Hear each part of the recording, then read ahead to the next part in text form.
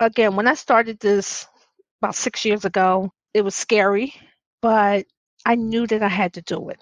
And I knew that, first of all, going through the healing process was going to be ugly. People think that it's cute that you're going to, oh, it's nothing. You're going to, just go through a little something.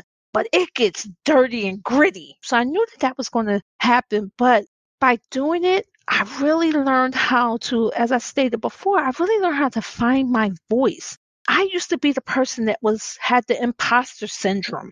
I didn't believe that I belonged in the room. I didn't believe that even when I started this and people would say, "Oh, you did a great job. Oh, your presentation was great. Thank you for doing this." And I would say, "Well, who are they listening to?" Because I only hear the teacher from Charlie Brown. Remember that? Wah, wah, wah, wah. That's what I would hear that I thought I sounded like, right? So I still had this imposter syndrome, but I learned how to be more confident. I learned how to be my authentic self and unapologetic self.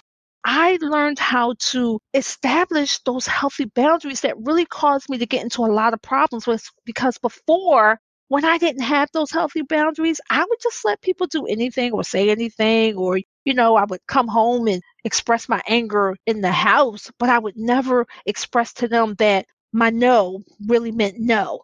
I would never be okay with telling someone that I don't like the way that you made me feel.